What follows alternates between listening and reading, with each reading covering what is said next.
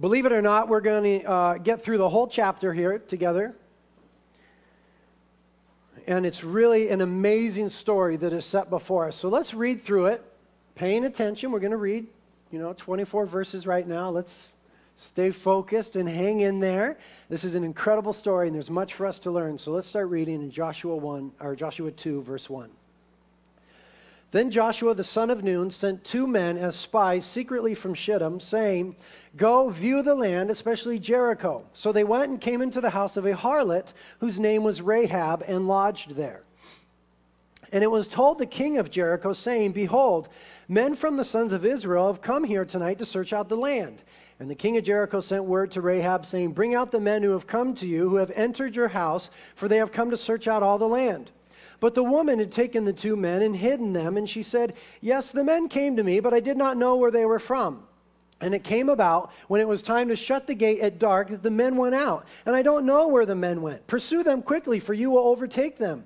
But really she had brought them up on the roof and hidden them in the stalks of flax, which she had laid there in order on the roof. So the men pursued them on the road to the Jordan, to the fords. And as soon as those who were pursuing them had gone out, they shut the gates.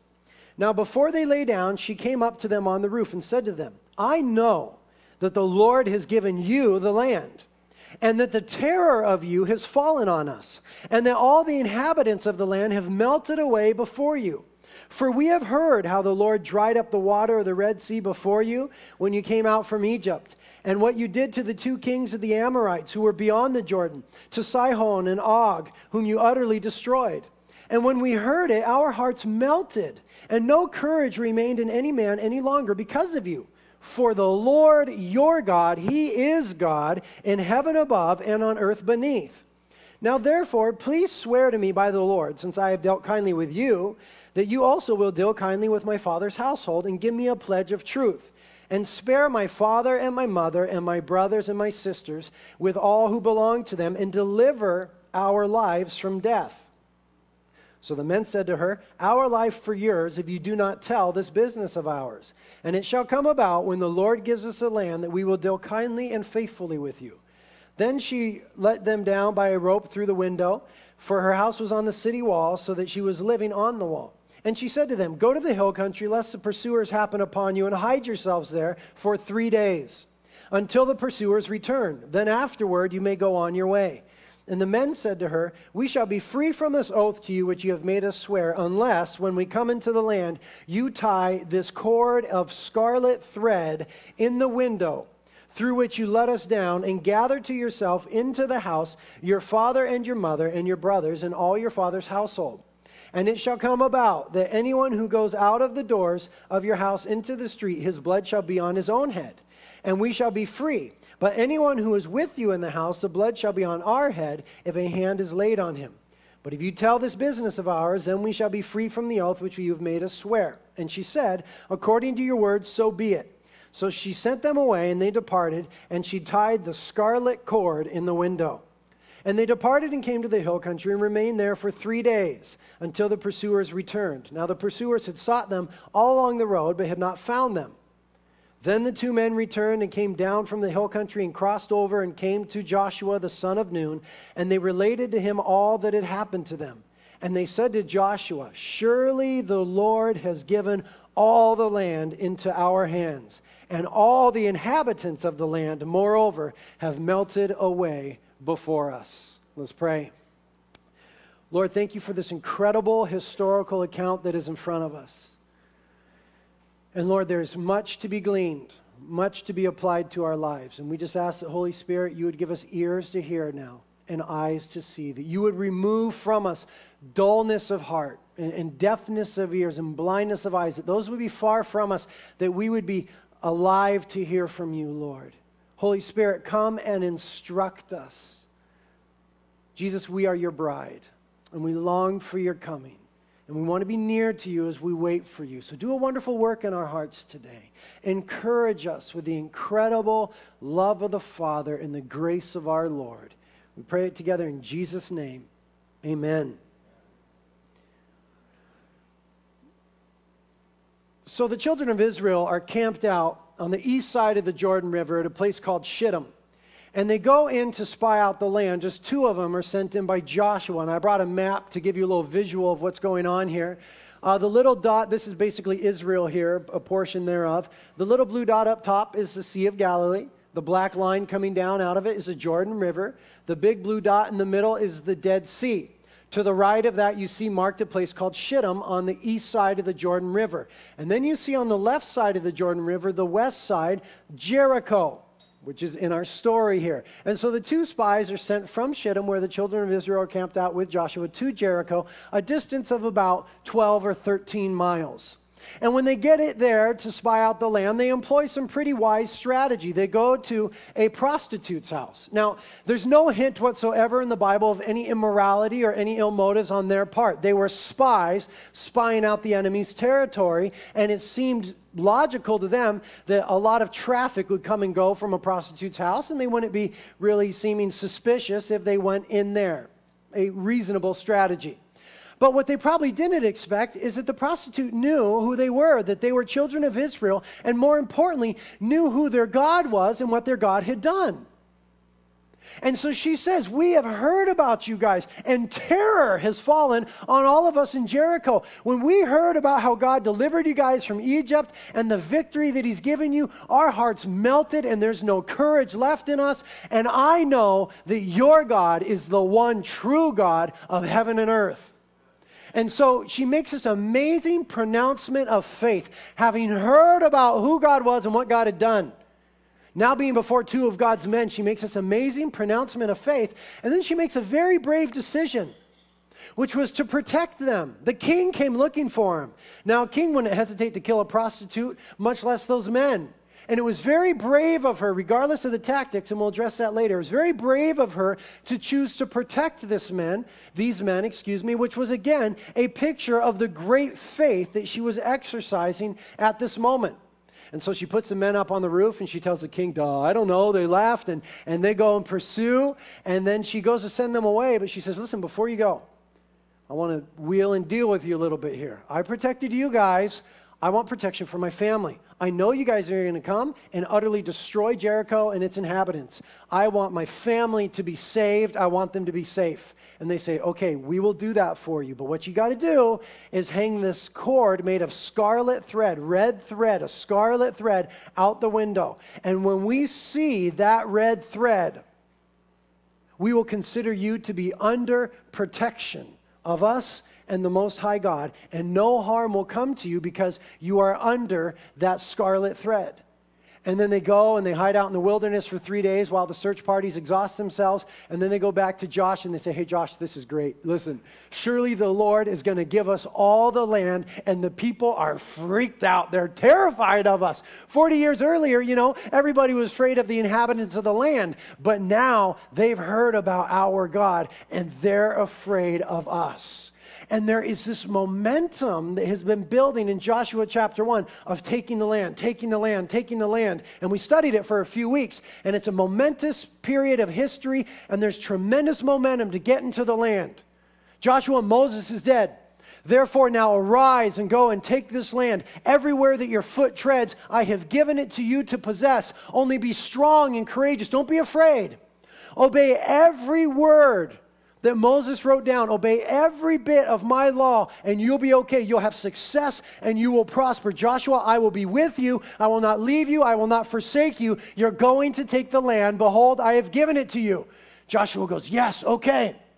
People, get ready. In Joshua 1, he says, get the provisions ready. In 3 days, we're going in. Prepare yourselves. And then he says to the Reubenites and the Gadites and the half-tribe of Manasseh, he says, you guys, get your battle clothes on. Get your battle axes sharpened. We're going in. You're going in with us. You promised that you would, even though you settled on the east side. We're going to take this land. And there is this incredible momentum to go into the promised land and lay hold of it and experience this warfare.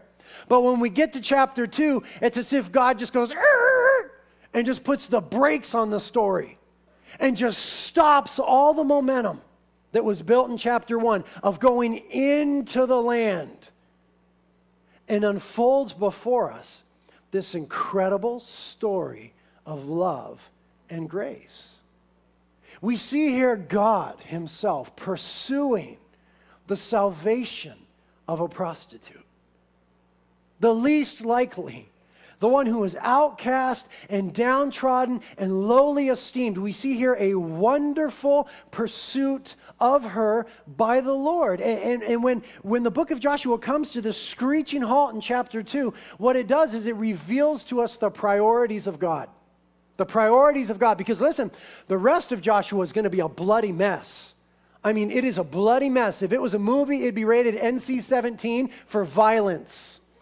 They are going in there, and they are going to be instruments, Israel is, of God's judgment.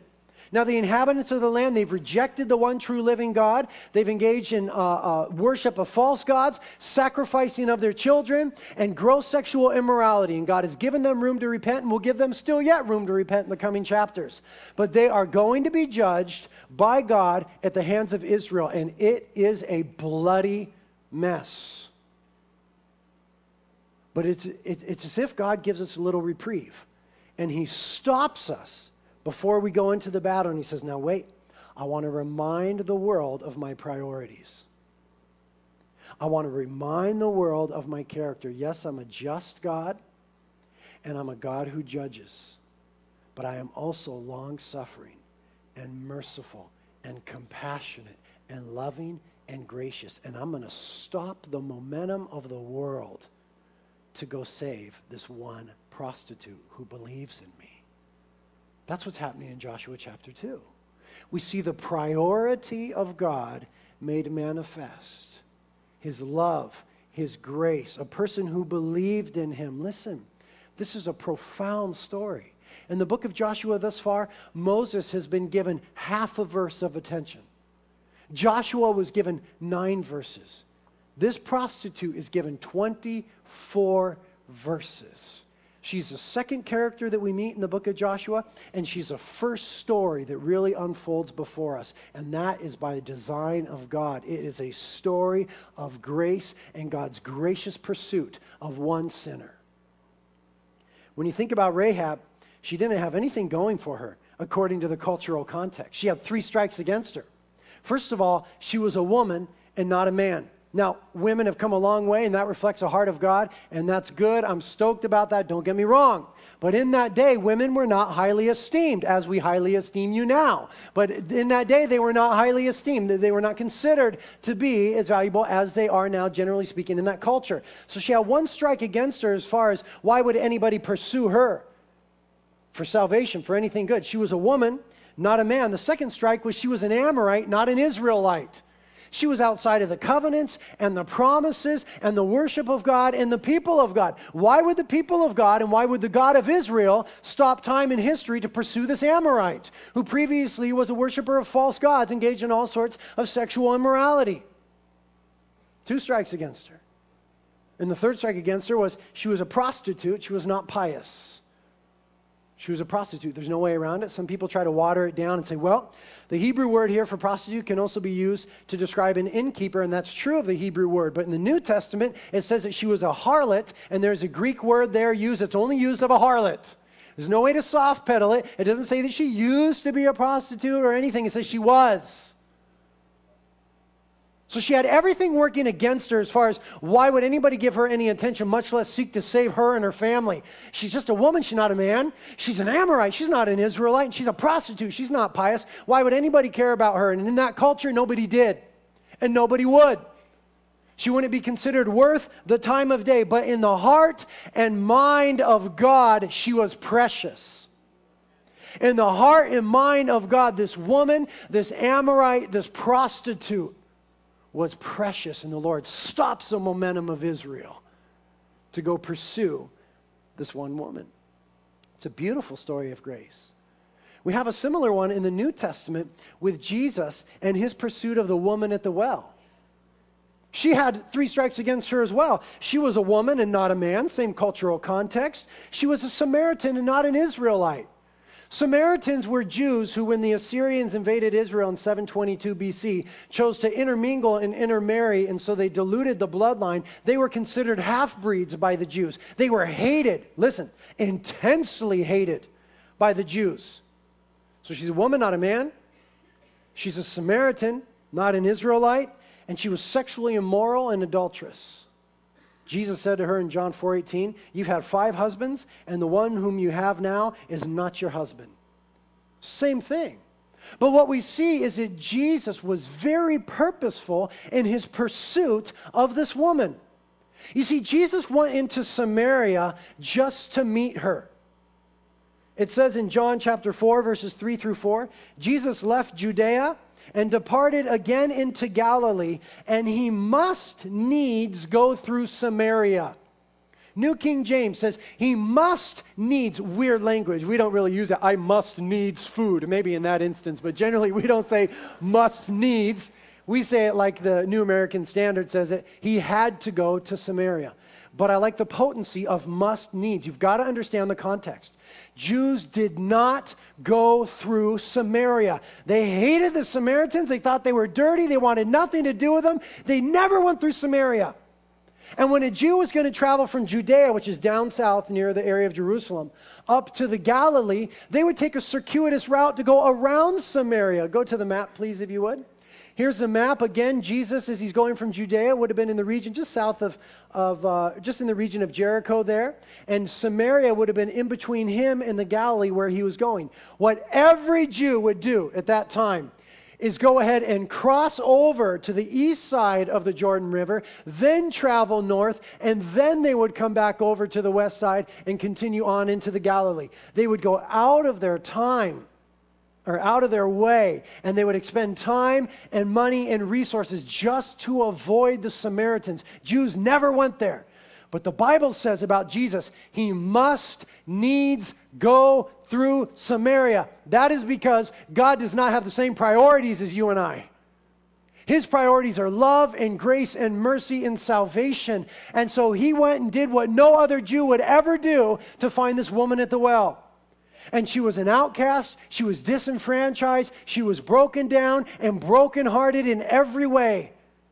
And the Lord broke every cultural and socio-political barrier to go and meet this woman at the well. And he revealed himself to her in a way that he hadn't revealed himself to anybody else in the Gospels yet. He said straight up, I'm the Messiah. And woman, you are looking for meaning and nourishment and fulfillment, and you're not getting it in all the men that you've been with. Come and drink of living waters that I will give to you, and you will never thirst again. He revealed himself. Nobody else would care about her. A woman, not a man. A Samaritan, not an Israelite. She was sexually immoral, not pious. But Jesus goes after that sort of person. And that is what God is doing in chapter 2 of Joshua. He's going after Rahab. Listen, it is the sinner that needs saving. It is the sick that needs a physician. Jesus came to seek and save that which was lost and broken and downtrodden, disenfranchised and disassociated in every way. And so we see in Joshua chapter 2 this amazing pursuit of this one woman. Jesus spoke about it in Luke 15 where he said, anybody in their right mind leaves the 99 sheep that are secure and goes after the one. And having found the one, he places it on his shoulders and he comes home to his friends. He says, rejoice with me. I found my sheep that was lost. And he says in Luke 15, verse 7, I tell you in the same way, there will be more joy in heaven over one sinner who repents than over 99 righteous persons who need no repentance. And that is the real reason why the spies go into Jericho, in my opinion. They didn't really have to spy out the land. God already told Joshua, I'm giving it to you. Joshua himself, 40 years earlier, had been in the land and had seen it for himself. And did you notice he didn't come back with any great information? It was no huge success of reconnaissance. You know, they came back and said, yeah, the land is ours and the people are afraid. I mean, they didn't spy out beans. They just went to this chick's house. The real purpose that all the momentum was stopped and that these men were sent in was because there was one woman who you know and I know was brokenhearted in every way, but had heard about God and knew that he was the true God. And God said, I'm stopping the world to go after this one. Hey, that's what God did for you. That's what God did for me. Amen. That's who our God is. When Jesus would be walking through the area in Israel, a blind man would cry out, Son of David, have mercy on me. And Jesus would stop and have mercy on the man. Our God is merciful and compassionate, and his priority is grace and love. Yes, he's just, and he will extend judgment, but he always extends grace and mercy and love and room for repentance first. Listen, I hope you have not taken lightly the grace of God. I hope that you understand, as I understand, that we are harlots. We have been prostitutes to sin. We've been prostitutes to false God, and we have prostituted ourselves. And the Lord God has pursued after every single one of you. Some of you, he's captured your heart. Some of you haven't let him yet, and today's your day. The Lord is coming, and he's coming for you. He will stop the world to get you. He loves you so much. And that's the story that is unfolding before us, and it reveals the priority of God, loving and saving people. Now, the second thing that we see in the story is the possibilities with God. The priority of God is revealed, but now the possibility with God. God used Rahab, this lying prostitute. God used her life in an almost unfathomable way. We understand the fruit of her life is very profound. Number one, she's one of only 2 women mentioned in the Hall of Faith. Hebrews chapter 11, where we have the greatest stories of faith recounted to us, and that's to encourage us. We studied it as a church last summer at our Wednesday night services. She's one of only 2 women in the Hall of Faith. It says about her in Hebrews 11:31, by faith, Rahab the harlot did not perish along with those who were disobedient after she had welcomed the spies in peace. That is profound. The other woman who's in the Hall of Faith, there's a bunch of men there, but the other woman who's there was Sarah, the wife of Abraham. Now, in the biblical mindset, and especially in the Jewish mind, Sarah looms huge. Sarah, yes, it makes sense. We would expect to see Sarah in the Hall of Faith. I mean, it's this great story, you know what I mean? The matriarch of the Jewish people, yes, she would be there. Sarah. And then Rahab? Sarah! And Rahab. She's there. She had great faith in the Lord. She heard, she believed, she acted. Without faith, it is impossible to please God. Hebrews 11:6 says. She heard, she believed, she acted. She made the Hall of Faith. It's incredible. The second thing that's a great testimony to her life and the grace of God and the possibility with God is that she's one of only 2 women mentioned in the book of James to exemplify or illustrate true faith. In James chapter 2, James is arguing for this fact. He's basically arguing, if you've been saved, there will be evidence. If you have saving faith, if you have really put your faith in Jesus Christ as your Savior and your only hope for forgiveness and salvation in eternity, if you have really truly been born again, there's going to be evidence, he says. He says faith without evidence or works, he calls it, is dead.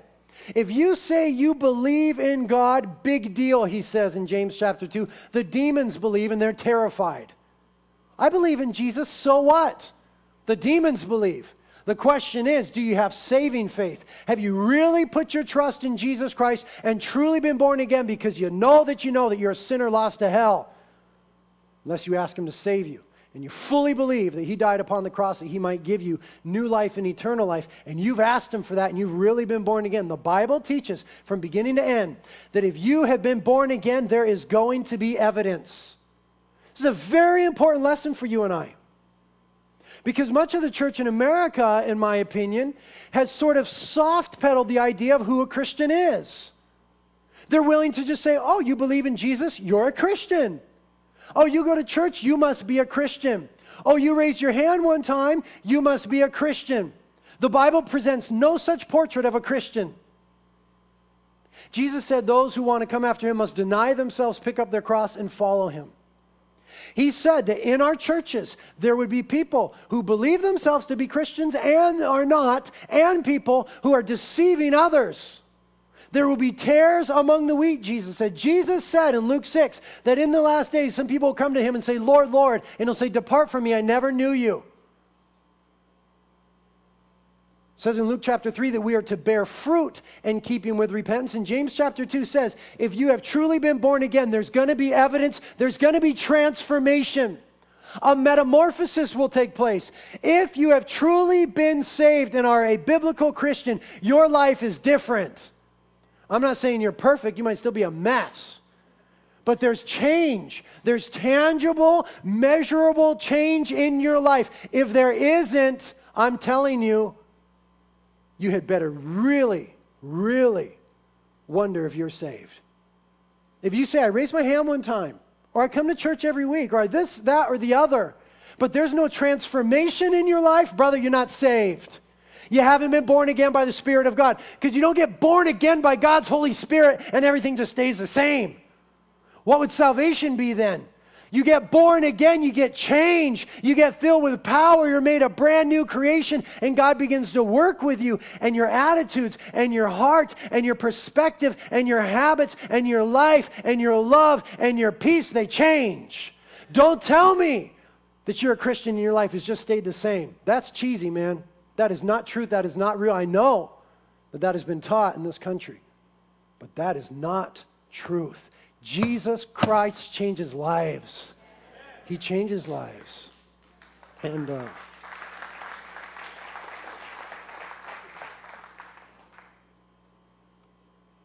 so, in illustrating that point, James chose two people out of all of the Old Testament to exemplify real faith.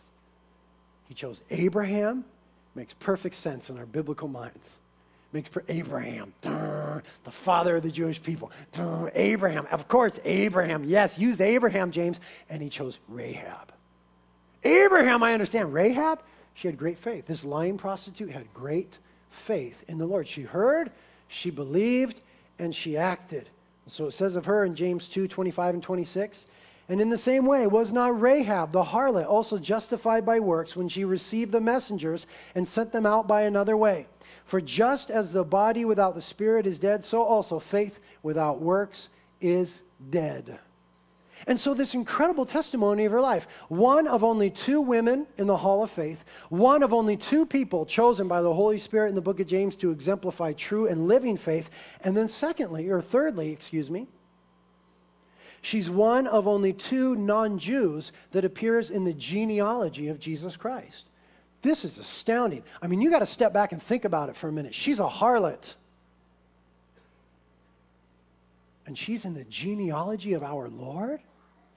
She's written down in Scripture as an ancestor of Jesus Christ. There's something in us that repels against that, isn't there? There's something in us that goes, a harlot? An ancestor of Jesus? But wait a minute, church. Who are we to call ourselves the bride of Christ?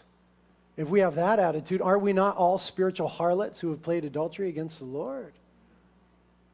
Saved by grace, washed by the blood of the Lamb, brand new, forgiven. The bride of Christ.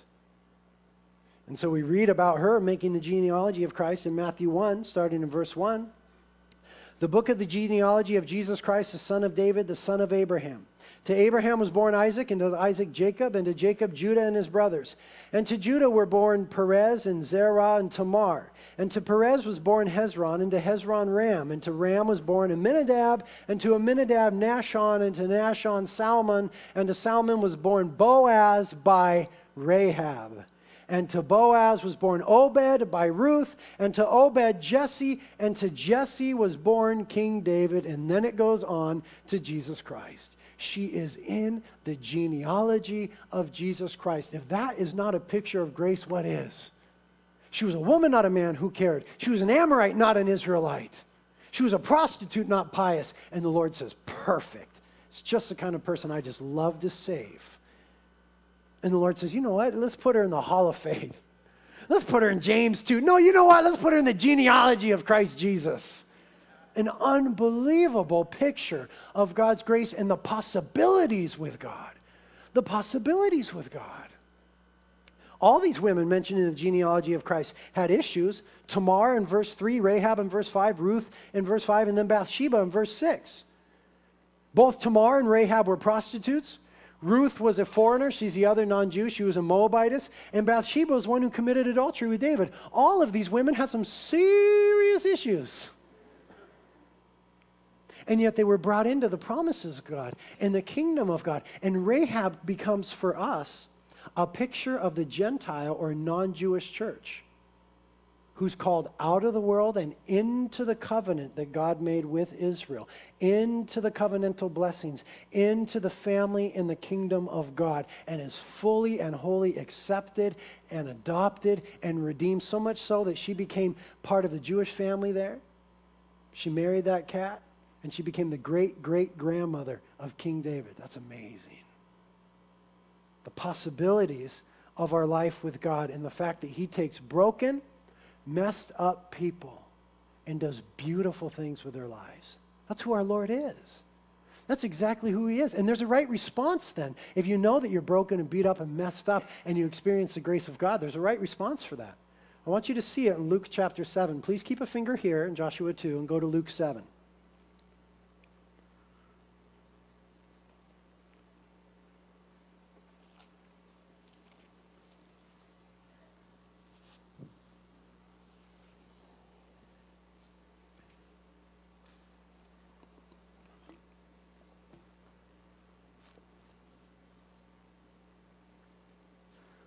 Luke chapter 7, we'll start reading in verse 36.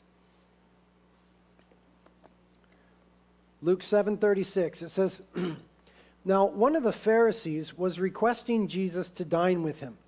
And he entered the Pharisee's house and reclined at the table.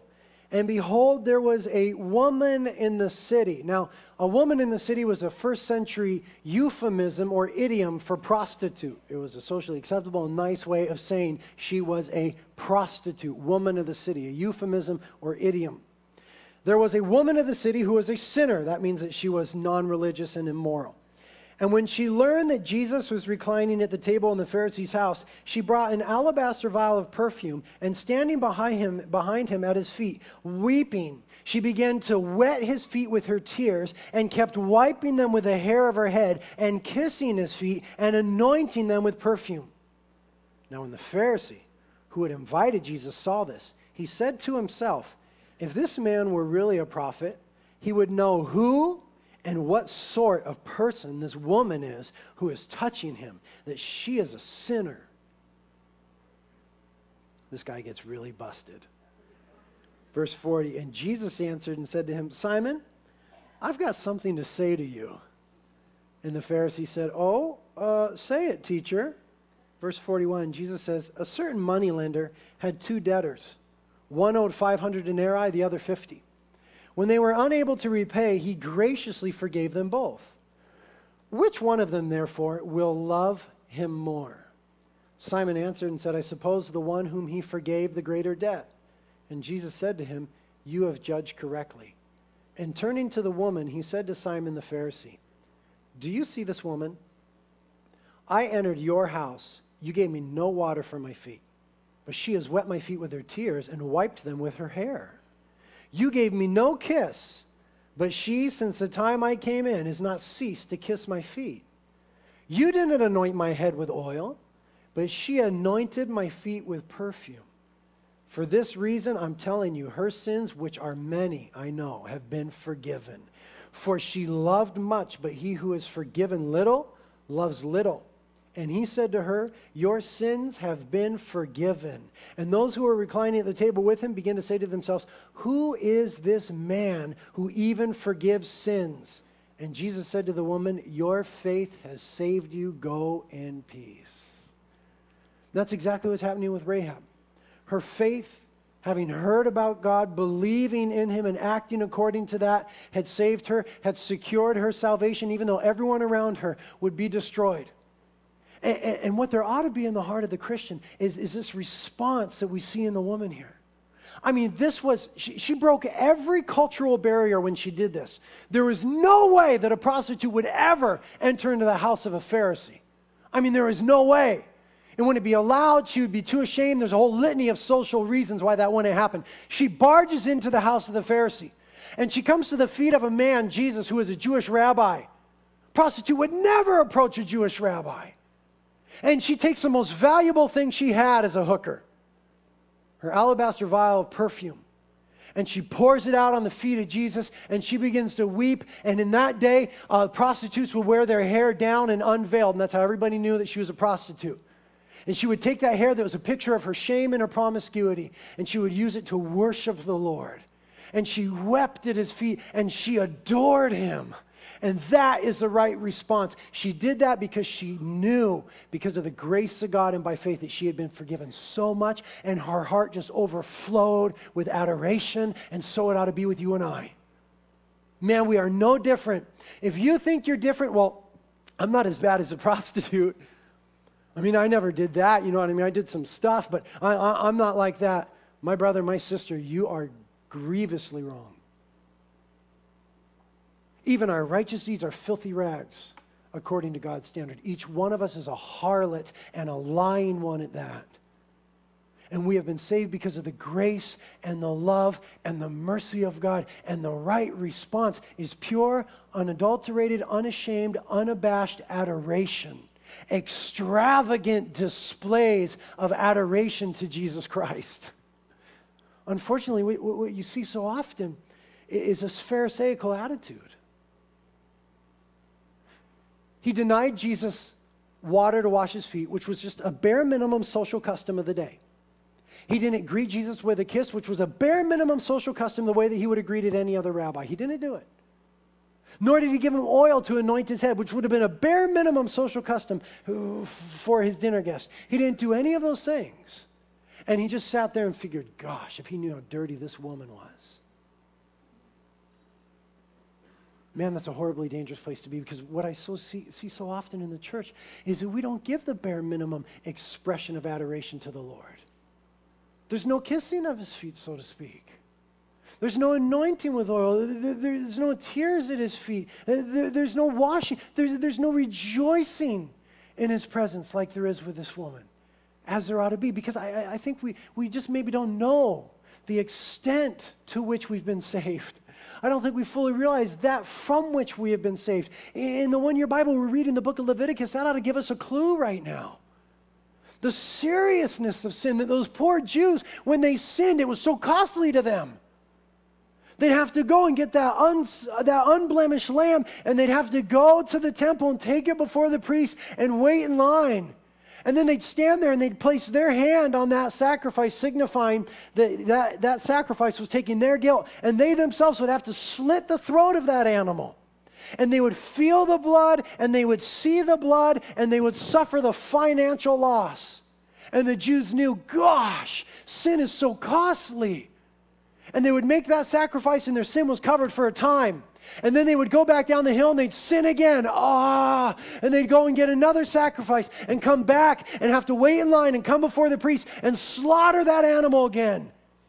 And they understood the weight of sin is so heavy. That is why when John the Baptist said at the Jordan River that day concerning Jesus, "Behold the Lamb of God who takes away the sin of the world."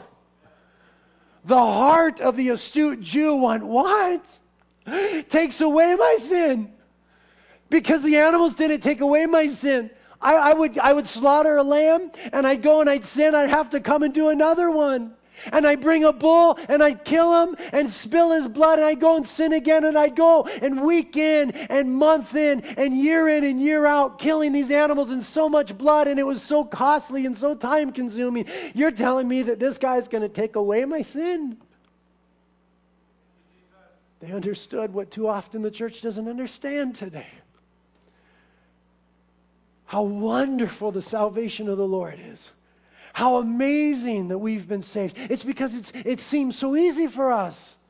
We've never spilt the blood. Jesus did all the work on the cross so that we can just receive the forgiveness. It wasn't easy for him. It wasn't easy to take 3 nails. It was a costly thing when his blood was drained on the ground in Jerusalem outside the walls that day. And yet we're so into cheap grace. Thank you, Lord, I've got my fire insurance. I'll just go live my life. No, you're not saved. You don't know Jesus Christ or the power of his blood. If you do, there's a changed and transformed life. And there ought to be a right response of adoration, such as this woman. And if you find yourself with your hands in your pocket and a judgmental attitude towards the harlots who approach the Lord with joy in their hearts, brother, I love you. Repent. I love you. Repent.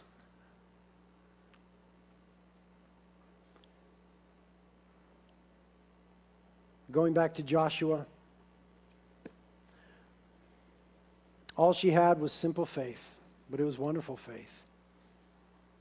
And I want you to notice that faith came by hearing. Don't miss this point, church. Her faith came by hearing. She says in verse 9, I know the Lord has given you the land. She knew it. She says in verse 10, for we have heard what the Lord did. And again in verse 11, and we have heard what the Lord did. And then she makes that great profession of faith at the end of verse 11. She says, for the Lord your God, he is God in heaven above and on earth beneath. The Lord is God. She heard, she believed, and so she acted according to what she knew. And that is amazing faith. And without faith, it is impossible to please God. She just had faith. Now, Romans 10:17 says faith comes by hearing, and hearing the word of Christ. That is why it is absolutely imperative for the Christian that he spend time every day in the word of God. Because it is there that our faith is increased and nurtured and blossoms and blooms. Faith comes by hearing, and hearing the word of Christ. She heard, and it birthed in her faith, and she acted, which was evidence that it was real saving faith. And so it is in our lives. And so I encourage you, Christian, if you feel weak in your Christian walk, if you feel weary and like you're lacking faith, brothers and sisters, you got to get into the Word of God. And as you get in the Word of God, it will change your world. It will change your life as you commune with Jesus Christ in these pages. Now listen, we are living in a day and age where that view that I just expressed is considered to be simplistic and archaic. I know this. There's a segment in the church that is saying, oh, Pastor Britt, you are so simple. You can't just tell people that if they read their Bibles, their lives will change. Hey, you know what? Call me an idiot. But my life changed when I got into the Word of God. Can anybody testify? Can I get a witness?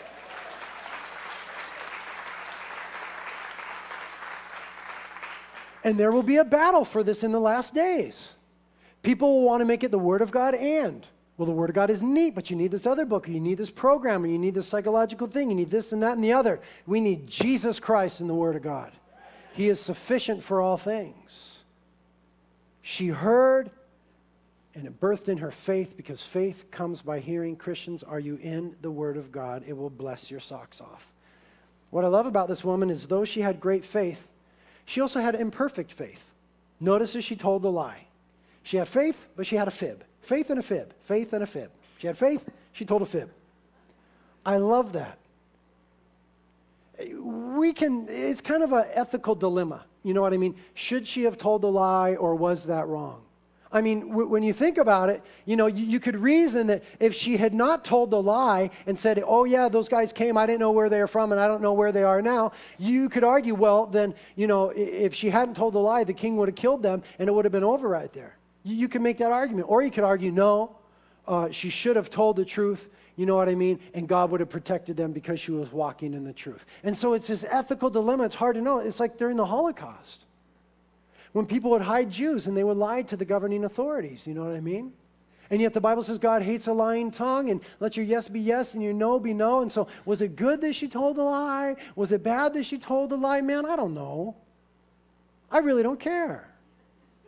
She was a prostitute who had been saved for like 2 verses. What do you expect?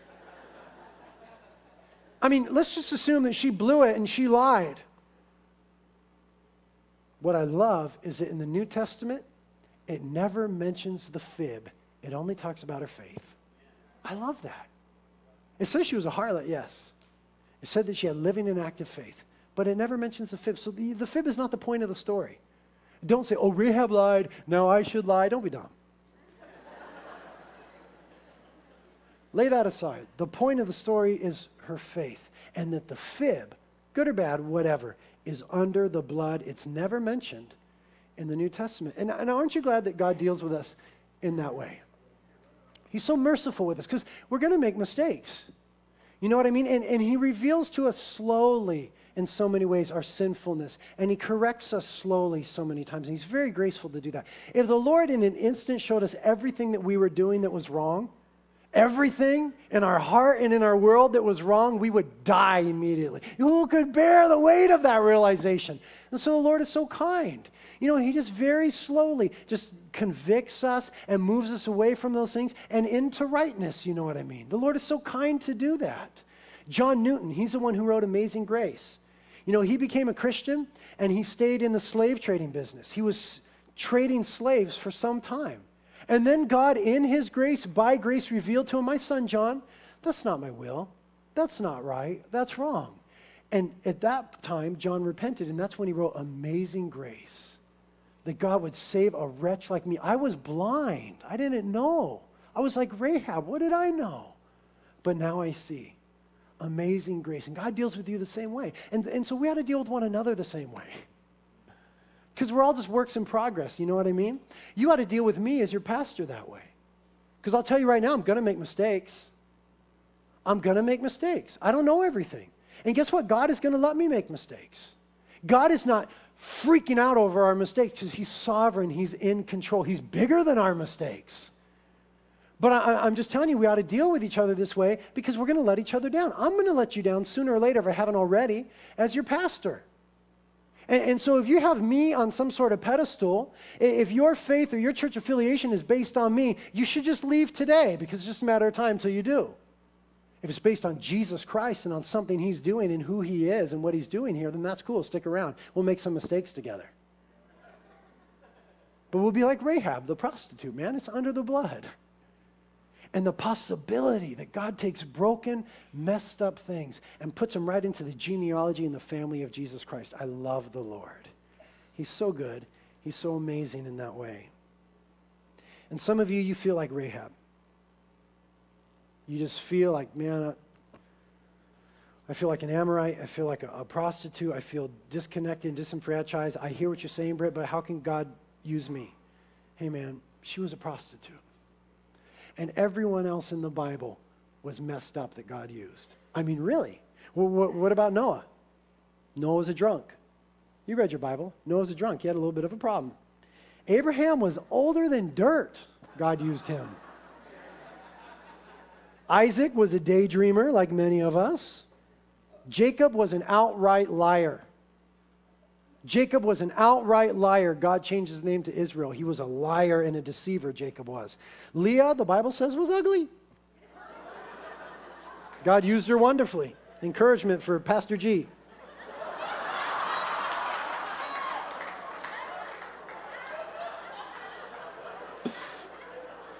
No, he's actually a very handsome man. Joseph, used greatly by God. Joseph had a real gnarly past of abuse, didn't he? Joseph was really abused in every sense of the word. Moses couldn't speak well, had a speech impediment, wasn't good with words. Gideon was a full-on cheeseball who was afraid when he shouldn't have been. Samson was a womanizer. Don't recommend it. Jeremiah and Timothy were too young. David had an adulterous affair and then murdered the woman's husband. There were consequences for that, to be sure. But God did not altogether discard him. Elijah was suicidal. He really was. Isaiah, God bless him, preached naked. And God used him. I'm not going to do it, but God, Isaiah.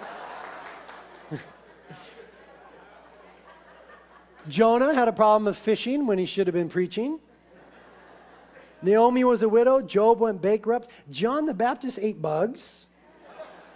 Peter denied Jesus Christ 3 times, became the pillar of the church. The disciples fell asleep while praying 3 times. Martha worried about everything and was full of drama. Mary Magdalene was demon-possessed. The Samaritan woman was divorced several times. Zacchaeus was too small. Paul was too religious. Timothy had an ulcer, and Lazarus was dead. These are the people throughout Scripture that God uses. Now, if you identify with any of those character traits, the possibilities with God, the priority of God, His love and His grace in your salvation, the possibilities with God of a redeemed life and restoration and wholeness and belonging. And the last thing I'll say is it's all according to the promise of God. The third and final point, very simply put, what she was to do was to hang this cord made of scarlet thread from the window.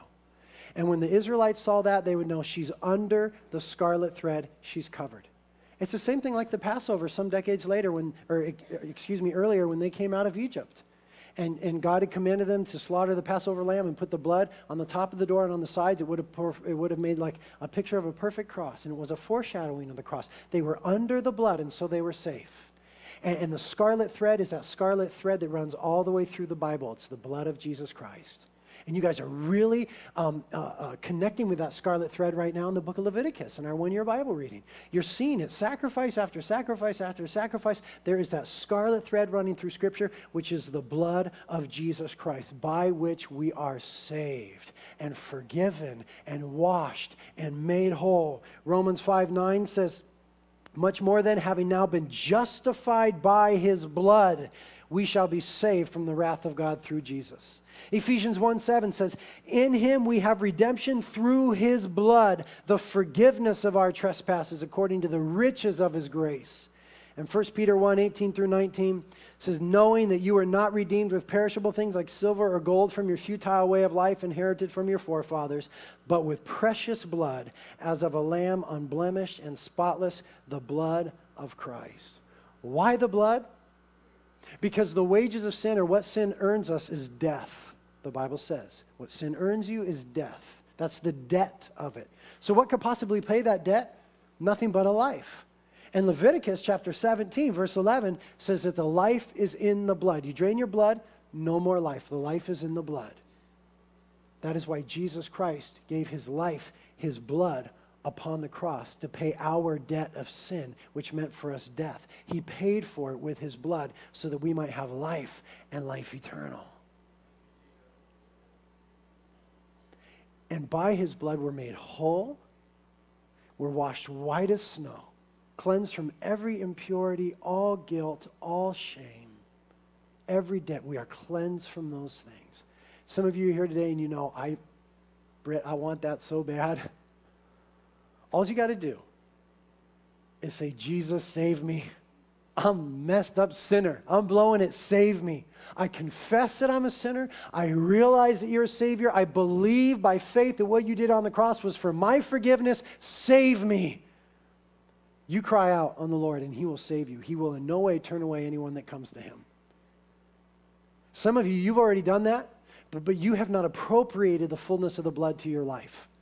You're all caught up in guilt and condemnation and shame. And the blood washes us of those things. We're justified by His blood, declared righteous and whole and holy by His blood. And so maybe you just need to appropriate the blood today, so to speak. You just need to say once again, Lord, by your blood, I believe that I am forgiven and cleansed of that. I reject shame. I'm not going to walk in condemnation anymore. There is therefore now no condemnation for those who are in Christ Jesus, Romans 8:1 says. Those things are of Satan. God wants you to know that you are accepted, redeemed, loved, forgiven, washed, renewed, and made whole by His blood. Lay hold of that today by faith as Rahab did. Amen? Thank you so much for these incredible truths, Lord. These things are wonderful for us to behold. These things are glorious. Lord, I just pray for anybody in here who has not been washed in your blood, so to speak, who has not received your sacrifice, that you draw them to yourself now. That you just meet them in this place and they'd cry out on you for salvation, Lord, and you'd save them. And thank you that Jesus, that night in Matthew 26, at the Last Supper, you said, as you lifted up that cup, this cup is a cup of a new covenant, my blood poured out for the forgiveness of sins of many. Thank you that you forgive us, Jesus.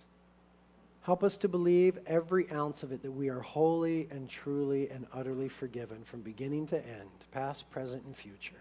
And help us to rejoice in that, to come before you with rejoicing and weeping, with tears and with perfume, with kisses and with service. We love you, Lord. How great a salvation we have. Restore unto us the joy of thy salvation.